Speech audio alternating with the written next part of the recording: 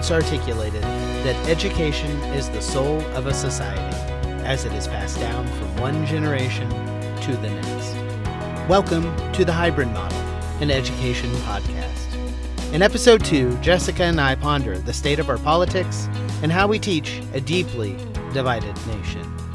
We also touch upon the impending mental health crisis in public education, both from a teaching perspective, but also from a student perspective.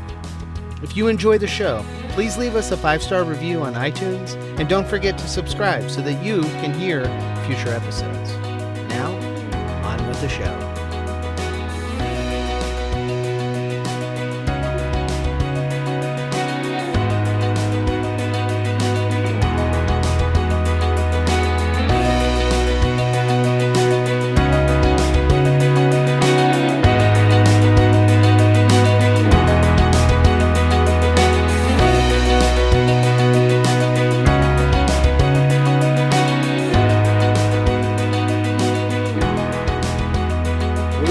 Where do we go from here, right? Yeah, that is such a tough question because I just don't have an answer to it. And I think you and I are the same in that we appreciate civil discourse and we want to discuss things with folks on the other side. But what I'm finding is I think there are people in my life who support Trump but don't want to tell me. So I think that there's like this, I'm going to avoid Jessica at all costs because I can't explain myself, or I am going to explain myself and she's not going to accept it. She's going to come back with the other side of the argument and beat me.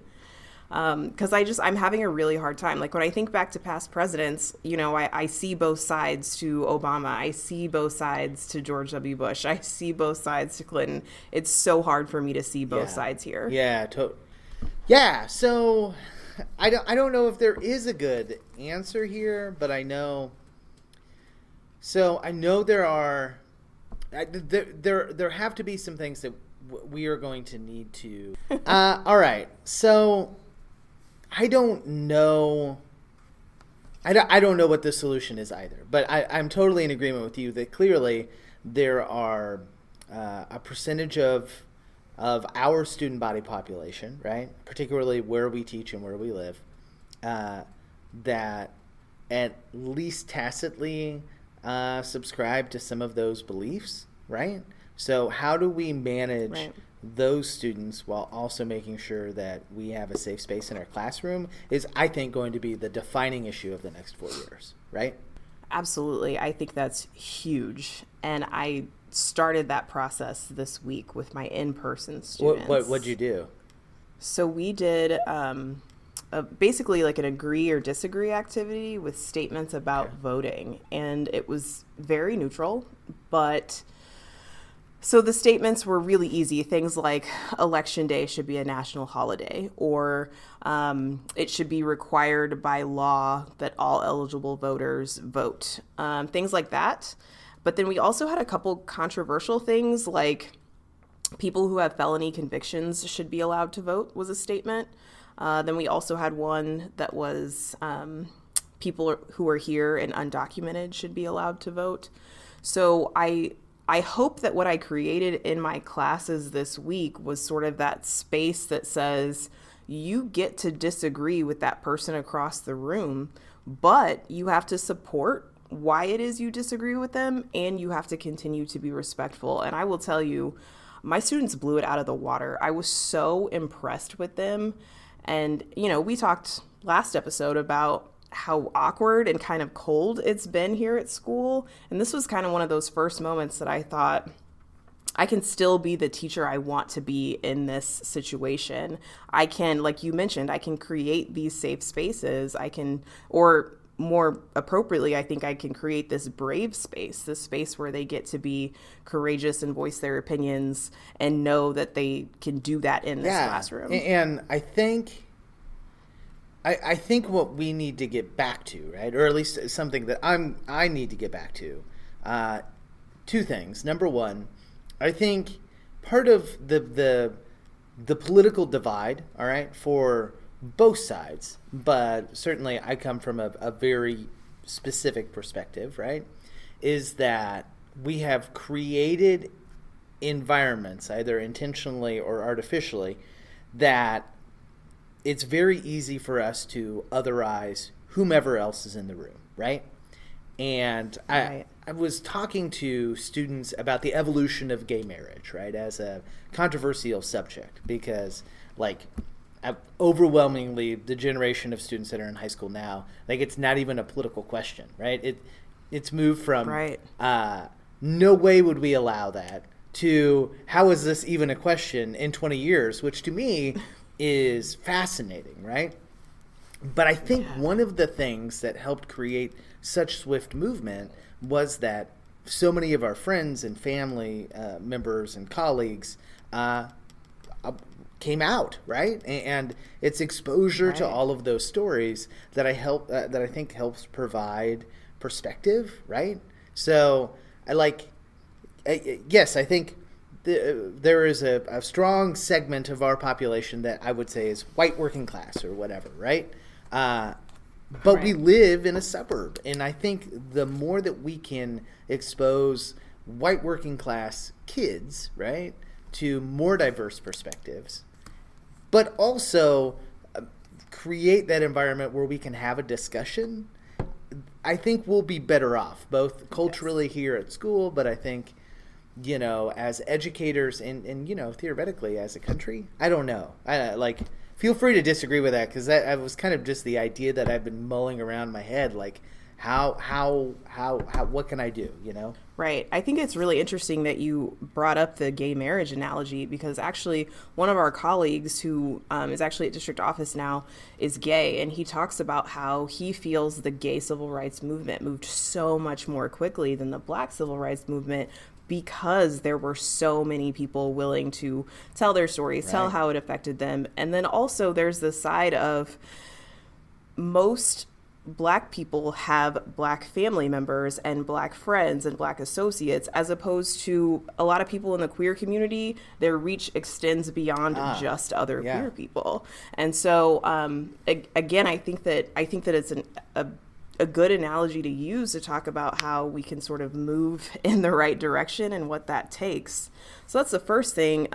Secondly, I'm all about letting students look through a window, right? Like, so many of our white working class students are used to mirrors. Like, they're seeing things in their classrooms that reflect them and their life, as opposed to looking out beyond who they are. And so I think that we are in a good position and have a platform to show them what's beyond being a white working class citizen. Well, and I think it hints at, like, the power of narratives, right? Like, that's something I teach in speech all the time, is that each of us has a unique story, and we are better performers, and we give better speeches, we write better speeches, whatever it may be, when we can connect personally to that story. And the same goes for not necessarily changing minds, but finding commonality, right? Like, I think there are a lot of those white working class people, right, that when you talk about big concepts like racial inequality or criminal justice reform or whatever it may be, right, those are big concepts that they have no definitive, like, concrete place to anchor, right? And just like when you would talk to the religious right before, like, you would be like, gay marriage, and they'd be like, oh, I don't know, and they would be very apprehensive until they met, like, a loving gay family, right? And that anchor is what matters. And so, like, I think it's powerful in those small classrooms, in those small environments, to say, like here is what I'm talking about when I talk about police reform or whatever, right? And sharing a unique moment, right? A unique story, and giving an actual image or voice to that broader concept. Does that make any kind of sense? Yes, absolutely. And I'm really happy that you said that, because you're kind of just sort of reaffirming a couple of things that I've done recently. And I like that you use the term anchor, because I hope that maybe I'm an anchor for some of these students. I just told them my very personal stance on voting, which is I take a lot of pride in it as a woman, but especially as a Black woman. And I use my grandmother as an example. And I told them, my grandma's 86 years old. She's my last living grandparent. And she was older than I am now before it was legal for her to vote.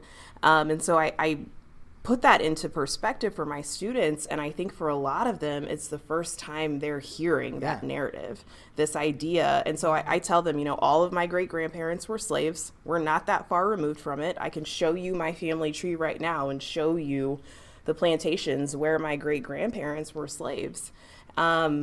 I can tell you that my grandparents, the ones who have passed away, a lot of them didn't get to vote because there were the laws about if your grandfather was a slave, then you're not eligible. Right. I mean, I think those stories are really powerful. And I'm not saying that I'm reaching every single one of my students when I tell them these things, but I think there are some who are listening and taking that home and realizing that there's more than just what they see from their parents. Yeah, no, I think that... I see, particularly for my children, right, my actual biological children, who one is about to be in high school, like the development of morality and political positions and that kind of stuff is not static, right? It's dynamic, and I want him to be challenged, right? I want him to come, hopefully, to the same value system that I have, right? But I understand that that is a journey that he will ultimately have to take on his own, right? And I can provide some guidance, and I can hopefully, have open discussions about all of those things. But I see that role also as a classroom teacher, right? Like, my job is not to impart my particular values on any of my students, but likewise, my job is not to try to figure out what everybody's teaching at home and make sure that I echo that, right? We are tasked with creating these critical thinking, smart, intuitive kids. And sometimes that's going to be on the same political path that their parents take, and sometimes it won't. And that is, I don't know, one of those things that maybe I struggle with, one of those things that, I'm concerned about because, there is a conservative influence in our school district and in our county, and I'm not saying it shouldn't be there, but sometimes it's opposed to what we're doing, Absolutely. I'm not sure if you want to talk about this yet, but I am kind of curious if you feel any sort of, I don't think pressure is the right word, but do you ever feel like there's going to be a time where you get in trouble or somebody on the school board is going to call you out or one of our administrators? Sometimes I worry about that, and not too much. I mean, I don't ever really let it stop me, but sometimes that thought is always kind of in the back of my head. Like, I know we live in a conservative area, so what does that mean for my teaching in the classroom? I think it's always a concern. There are some artificial boundaries that exist in my classroom because it's speech and debate that don't exist in other ones, right? So I always feel like no kid signs up for debate so that we can just echo, one particular side of the argument, right? Like, they always have to learn the other, which I think is inherently beneficial, but also gives me room to teach both sides, right? And sometimes I think that room doesn't necessarily exist in other classrooms, because maybe they don't teach argument the same way, or maybe the cultural expectation is for them to not teach argument the same way, probably more so the second. Right. Well, I think we have done a fair job of addressing how to get through to white students who may feel alienated, particularly after this election, especially if Joe Biden wins. But I think both you and I are very concerned about the closeness of this election and what it means for our students of color and what happens with those students, and how do we make sure we provide a safe environment for them too. That is another one of those things that is so difficult. But I have a couple plans in my head right now. Let's hear it. I want to approach the coming days. So first of all, just a bit of backstory here. I guess we talked about this last episode. I like to use texts in my class to be inclusive, right? So I don't read a whole lot of dead white dudes. I'm definitely choosing POC authors and queer authors. And so that's one of the things I'm really going to hit hard on in the next couple of weeks. And I hope they don't regret their decision, but the admin in charge and my other teachers who teach my course have pretty much given me free rein to plan the next several weeks. So, which I think is great. And we have a meeting today, and I'm going to tell them, this is a great opportunity for us to include these anti-oppressive texts in our lessons coming up, and to make sure that our students who are marginalized don't have to question whether or not their English teacher respects and values their humanity. And we have the opportunity to do that with our readings. And I realize it's different for us in an English class as opposed to maybe a math class or a science class, but we have that benefit. So that's one of the things that I really want to focus on is know that I value who you are as a human being, regardless of what's happening politically. Yeah. So what are some of the texts that you're going to read? So I actually have a book that was written from the perspective of some undocumented youth. And they had to publish it anonymously because they were actually set to go to print in 2017. And after the 2016 election, they were really worried about what was going to happen with these undocumented teens. So we're going to read some of their stories, and again, just sort of humanize them. One of the things I really talk to my students about is how reading humanizes other people. And that's why we focus on studying literature so much. Yeah.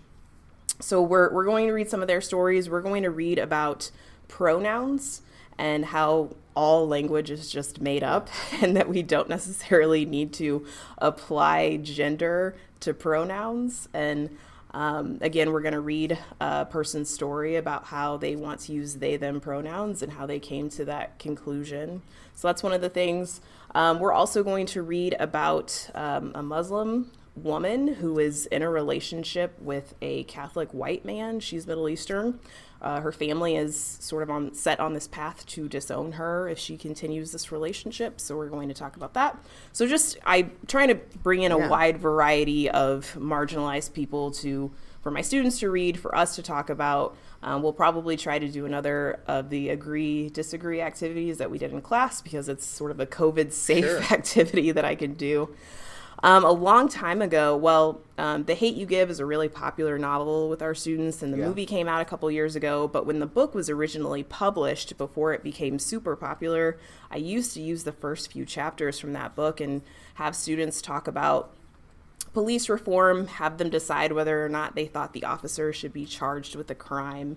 And I haven't used it in a few years because it kind of just became overwhelmingly popular, but I might bring that back out. See how that goes over with this group of students. Seems like a timely and a good time to do that. Yeah. So again, just exposing students to things that they maybe aren't seeing in our environment. The second thing is if you don't know, I sponsor a Black Student Union here. And so we have a meeting tomorrow. And really a lot of that is just about me creating a safe space for them to talk about what's going on. And tomorrow I'm just going to lead with the question, what do you want to see from your teachers in the coming days, in the coming weeks, regardless of how the election turns out? I'm hoping we'll know by tomorrow afternoon, but if we don't, just listening to what they have to tell me because, gosh, they're insightful young people. Yeah, they really are.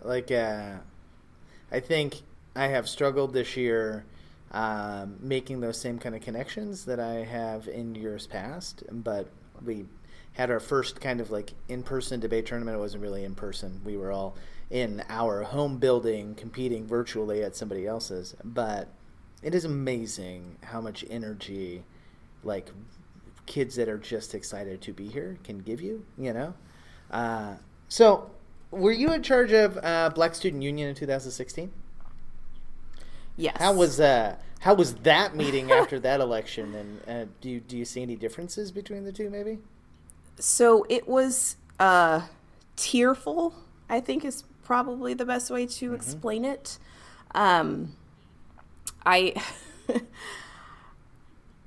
I think that a lot of people were confused and scared, but also there was just a lot of unknown.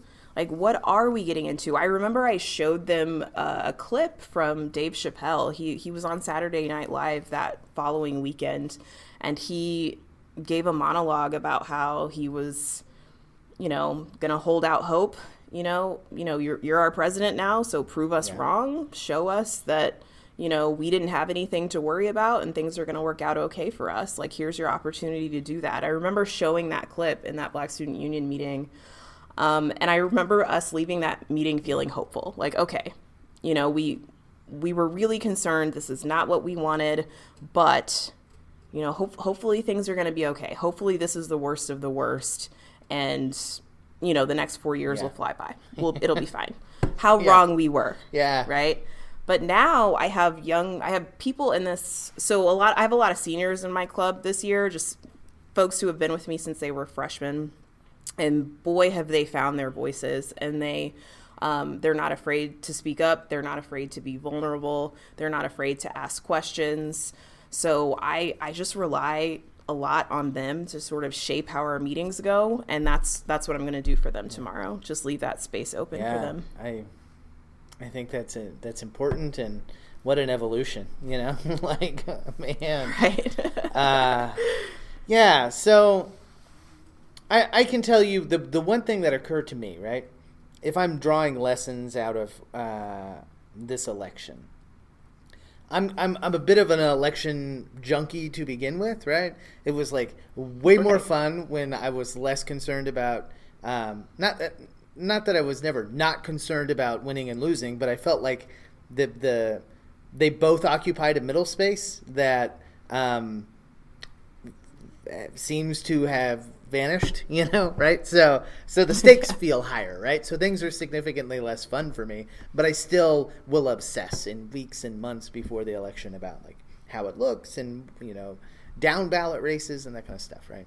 So one of the things that was glaringly apparent out of last night's election is that there are a bulk of Latino voters in Florida and even along the Rio Grande in Texas that are more conservative than I think anybody realized. And that lesson, right?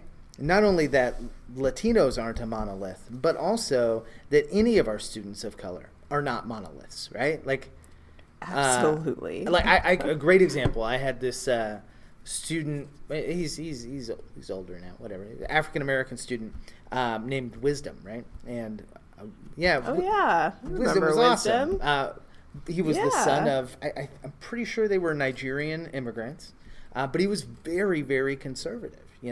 And he happened to be debate partners with somebody who was really not. And I remember the discourse that we would have and how that was he defied some of the assumptions I made about him, and I made those assumptions at my own peril, right? Because that throws up these artificial boundaries that we can have towards actually connecting with our students, So I'm going to try to do a better job of not viewing those particular folks, whatever that class of folks may be, women voters, African American voters or students, whatever, as these monoliths that I can lay, that I can put an overlay on, even if it's a overlay that is a positive one. Does that make sense? Absolutely, that makes sense. Yes, and I think I that's huge. I think just to acknowledge that these specific demographics are not monolithic, and I talk about this all the time. I talk about it with my students just in my regular classes. I talk about it with my BSU kids. I can't remember if I mentioned before, but we have very few teachers of color here. But this year, I have another Black female teacher joining me in our BSU meetings. And when I introduced her the first meeting, I said, hey, look, we've known each other for a long time. We're friends. We have a lot of respect for each other. We have similar backgrounds. But we don't agree on Yeah. everything. Just because we're both Black women doesn't mean that you're not going to get two very different perspectives from us. And I used the term, I said, being Black is not a monolith, and you guys should know this because we're all in this room together. And sure, we have things in common, but we also have a lot of differences. And I just, back to your original point, if we're looking at this Latinx community and how they voted yesterday and in previous weeks, I think it was Soledad O'Brien who said, you know, a lot of our politicians are just pretending like these folks are going to vote one way, and that's not the case. And I think we are all better people, and you know, theoretically, more responsive politicians when we can figure out how to engage in communities of color without understanding that they are a collection of stories and not like individual stories from a collective, if that makes any kind of sense. Yeah. It does, absolutely. And I feel like that's sort of been the conversation that's been happening. I read an article from Michael Harriot a few days ago talking about why so many Black men vote for Trump. And they're sort of talking about how Black men are always left out of the conversation. Yeah, interesting. And really, when politicians are targeting the Black community, they're reaching out to women.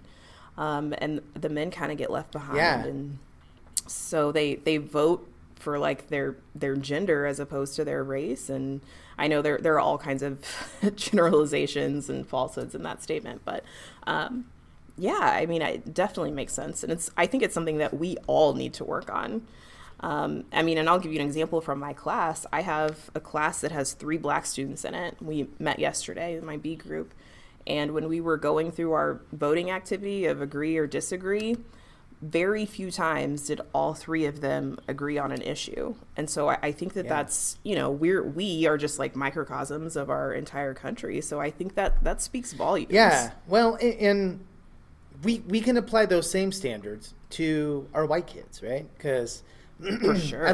I have this superb kid in class right now, all right? He's in my ELA 4 class.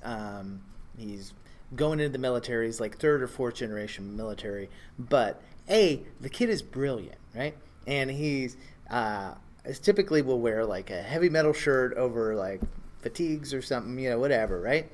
But there is a particular vision of the way that kid speaks, sounds, and theoretically votes that was already there, right? But after having talked to this kid, like engaged him and gotten to know exactly where he's at, like he's actually very liberal in like a capital kind of L kind of way, but also in a small L kind of way. Like, you know, like there was a lot of agreement on those issues.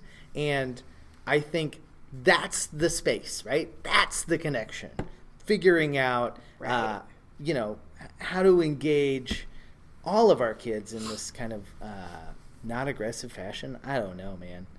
I don't know. Absolutely. I will tell you that's one of my failings, I think, right now, is I end up unintentionally isolating or alienating some of my white kids because I think I come off a little strong when I start talking about these issues. And that's something that I need to work on. I want to pull them in and not push them away. So yeah, that's definitely another thing I need to work on in these coming weeks. Yeah. Well, and I have noticed I can come across that way. And I have especially come across that way the last 2 or 3 years. And I think some of that stems directly from the anxiety that I have about the world, right? Like, if I could be calmer about what was going on extrinsic from my classroom, I could be calmer intrinsically in how I frame everything, right? And that's incumbent upon us, right? That's one of the things that certainly is an unfair ask for our teachers of color is like, look, man, when you see so many existential threats or real threats in your outside life, how can we ask those same teachers to be so calm inside? And I think that's unfair. But it does lead me to one of my questions, which is, I think over the next 4 months, because of COVID, because COVID is rising really, really quickly here where we're at, because we're just outside of Kansas City. And also with the election not being quick, right, and going to be this protracted thing, we often make light of like making sure we take care of ourselves and self-care as a, like as a teacher concept. But like, what do you do to make sure that you are taking care of yourself to try to like rebalance, what's going on with Jessica? So very nerdy things. So brace yourself. I am a huge reader. I mean, I'm an avid reader. I love reading. I'm incredibly passionate about the written word. So I just read a lot. I read everything. I mean, I will read, this mysterious vampire novel set in the future, and also this like adult smutty romance and everything in between. So that's really, that feels good to me, just reading. But I also really like writing, and sometimes I channel that energy into writing about what's actually happening. But what I realized was that wasn't good for my mental health. Like that was also creating anxiety for me. Sure. So I write a lot of fiction. So that's really what I do to kind of take care of myself. I also just really enjoy being a mother and just spending time with my husband and our son, and that feels good. Like I come home from work and I hang out with my kid, and that's really good for me, just focusing on motherhood. Yeah. I think that makes complete sense. I think, I do a lot of those same things. I find myself like, falling into cycles of anxiety, right? And as I've grown older, I can try to short circuit that, right? So it's, I got to take a step away from Twitter, right? Or I got to, I would say I'll go out and jog, but like, clearly I'm not going to do that. Right. But, I watch, there is this really interesting article that came out maybe a month or two that talked about why horror movie fans tended to deal better with like real world anxieties, right? Oh, interesting. And some of that was that it's the world, things feel anxious when we can't identify a monster, right? Or we feel powerless in fighting that monster or whatever. But horror movies give you this thing that you can focus on, right? That you can get away from, that you can fight, that, that has these very specific archetypes that feel comfortable and feel inviting and understandable. So in so much of the world that doesn't feel understandable, I return back to that stuff, I like the simpler world of horror movies, so. That's fantastic. Yeah, it is, I like being scared. Now, what the hell I'm going to do after Halloween, I don't know, but it is what it is. So that's pretty cool. I like that. One thing that I wish our school would do.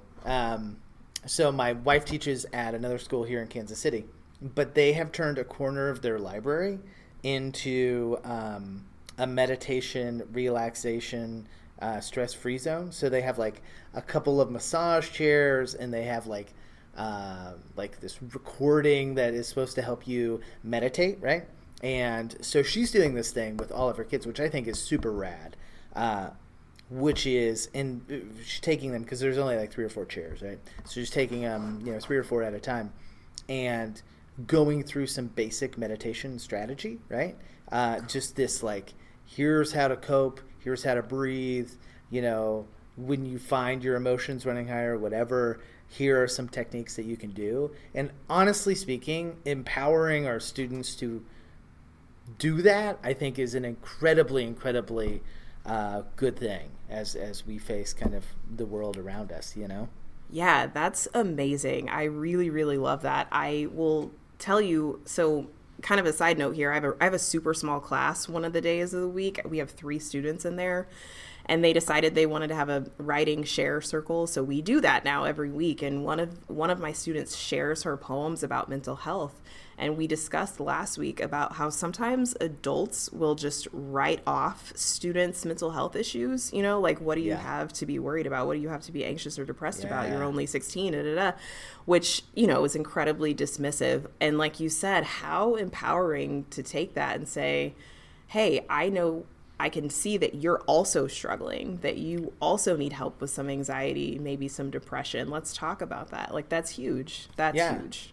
Well, and again, right, it's about finding that connection, right? Like I tell the kids, you know, I have my own battles with anxiety, you know, like these are things that it is okay to tell people, but also to, you know, to say that you're not perfect, right? And you need help. And there are times where the people that I, you know, count as my support base have, you know, they can tell that, right? And they can give me advice when I'm not listening or whatever. And yeah, like that is certainly one of the subjects that I wanted to talk about tonight or today, whatever.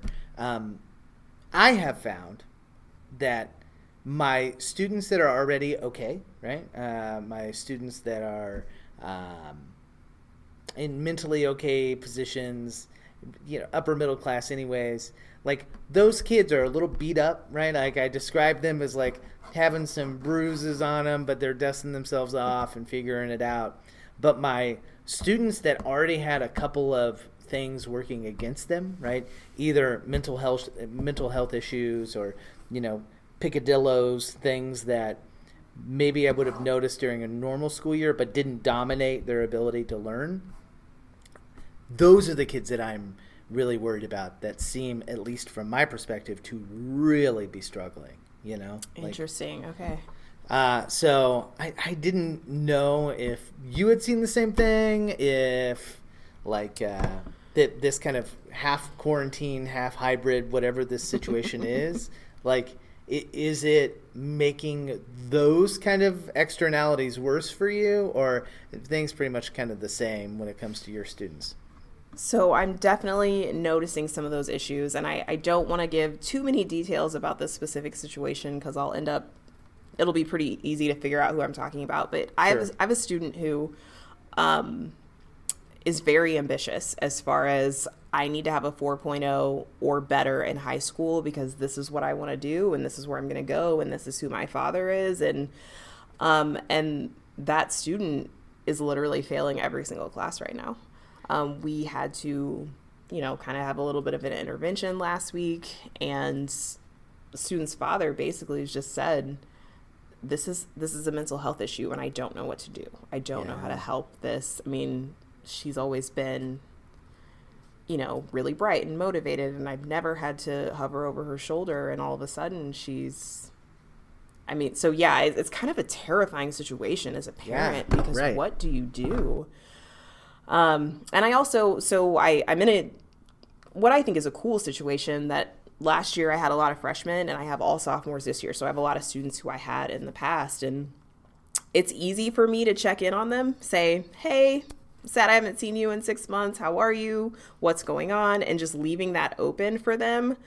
But the students who I've just met, who I've seen, you know, like a quarter inch of their face, or I've never seen at all because they're online, you know, it's not the same, right? They don't know who I am. And so, yeah, it's hard to know. It's so hard for me to get any sort of grasp on my students this year. And I mean, we talked about last episode, I rely so heavily on my relationships with my students. So it's been a challenge for sure. Yeah. Well, and that's, so at this last debate tournament, right, we give them their own room and then they compete in their own room, but they take their mask off, right? And I realized as I was peeking in to make sure that they were doing okay, right, through the glass, right, I hadn't seen what their faces look like, you know? And I was like, oh, my God, that's what you know? Like, it's always a surprise. Yeah, it's so weird, you know? Like, it is such a weird, uncanny thing about this year that it just adds one more thing to kind of the bizarro level of it. But, yeah, like, the kids I know really well, even kids that I would see every other day, like Red White or whatever, at this point, if they came and they told me that they were struggling, my default is always to be like, okay, how can we figure this out, right? My default is always to be student-centered and to believe that student. But I've also been teaching 17 years.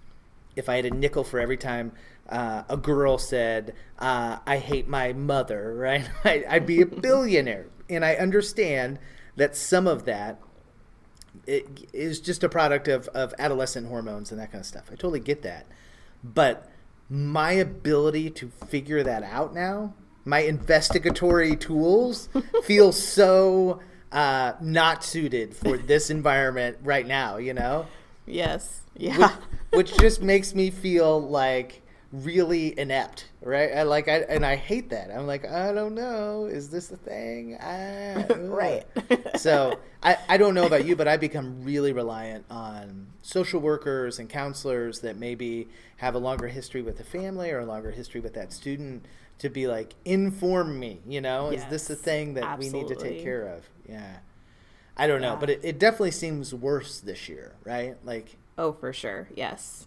And I also will add, I rely a lot on my students' facial expressions. I think we mentioned this last episode. And I also realize that I'm relying on them to see my facial expressions. Right. And that is, trying to figure out ways around that has been difficult. But yeah, I'm with you. I mean, I'm reaching out to counselors and social workers, and I've tried to make very delicate phone calls home. Yeah. Like, hey, what can I do to help through this situation? And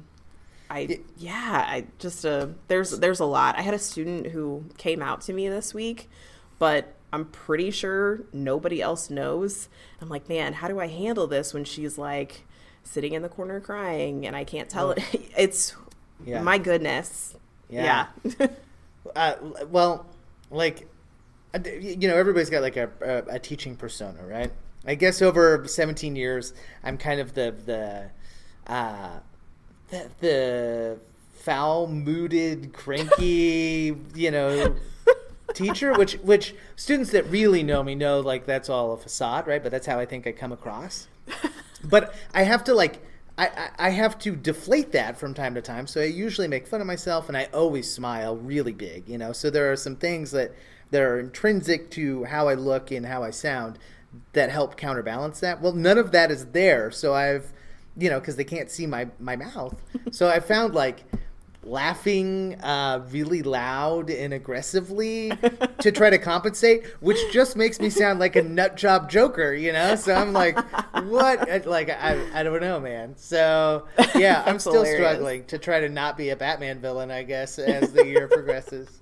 I don't know. What a weird year, Jess. What a weird year. Yes, yeah. Well, I think that pretty well does it on my list. Any new education stuff that's come out in your neck of the woods? You know, I gotta say, I listened to several different education podcasts, and there's one I listened to pretty frequently, and there were some teachers from Austin Independent School District on. This would have been last week, and they were talking just how much their administration has failed them. They don't have any sort of safety plans in place. They're taking away sick days from teachers who are working from home. They don't know which students are going to be. I mean, it's a disaster to listen to it. I mean, my mouth was agape for half this episode. I couldn't believe it. So I had a moment, and I have not taken our administrators for granted this year. They've worked so hard to put us in a situation where we feel safe. And so I haven't come down from that at all, but listening to that episode, it just made me even more grateful that we work in a place where the people, the higher ups, I think, are really trying to look out for us as best as they can. Yeah. And I'm really, really appreciative of that. Yeah, I think our administrative team here does a bang-up job given the set of circumstances that we have. And, like, I see how hard they work. And I also know that there is an inordinate amount of pressure on them from the community, from sometimes the school board, sometimes people from central office. So, like, you know, like I'm sure any administration, any building, it has its defenders and its, you know, its supporters. But, like, I think they are doing a good job. And absolutely. I appreciate what they have done. Hopefully they, you know, things will continue in that trajectory. Agreed. Yeah. All right. Well, where can our listening audience find more of what Jessica Greider is doing?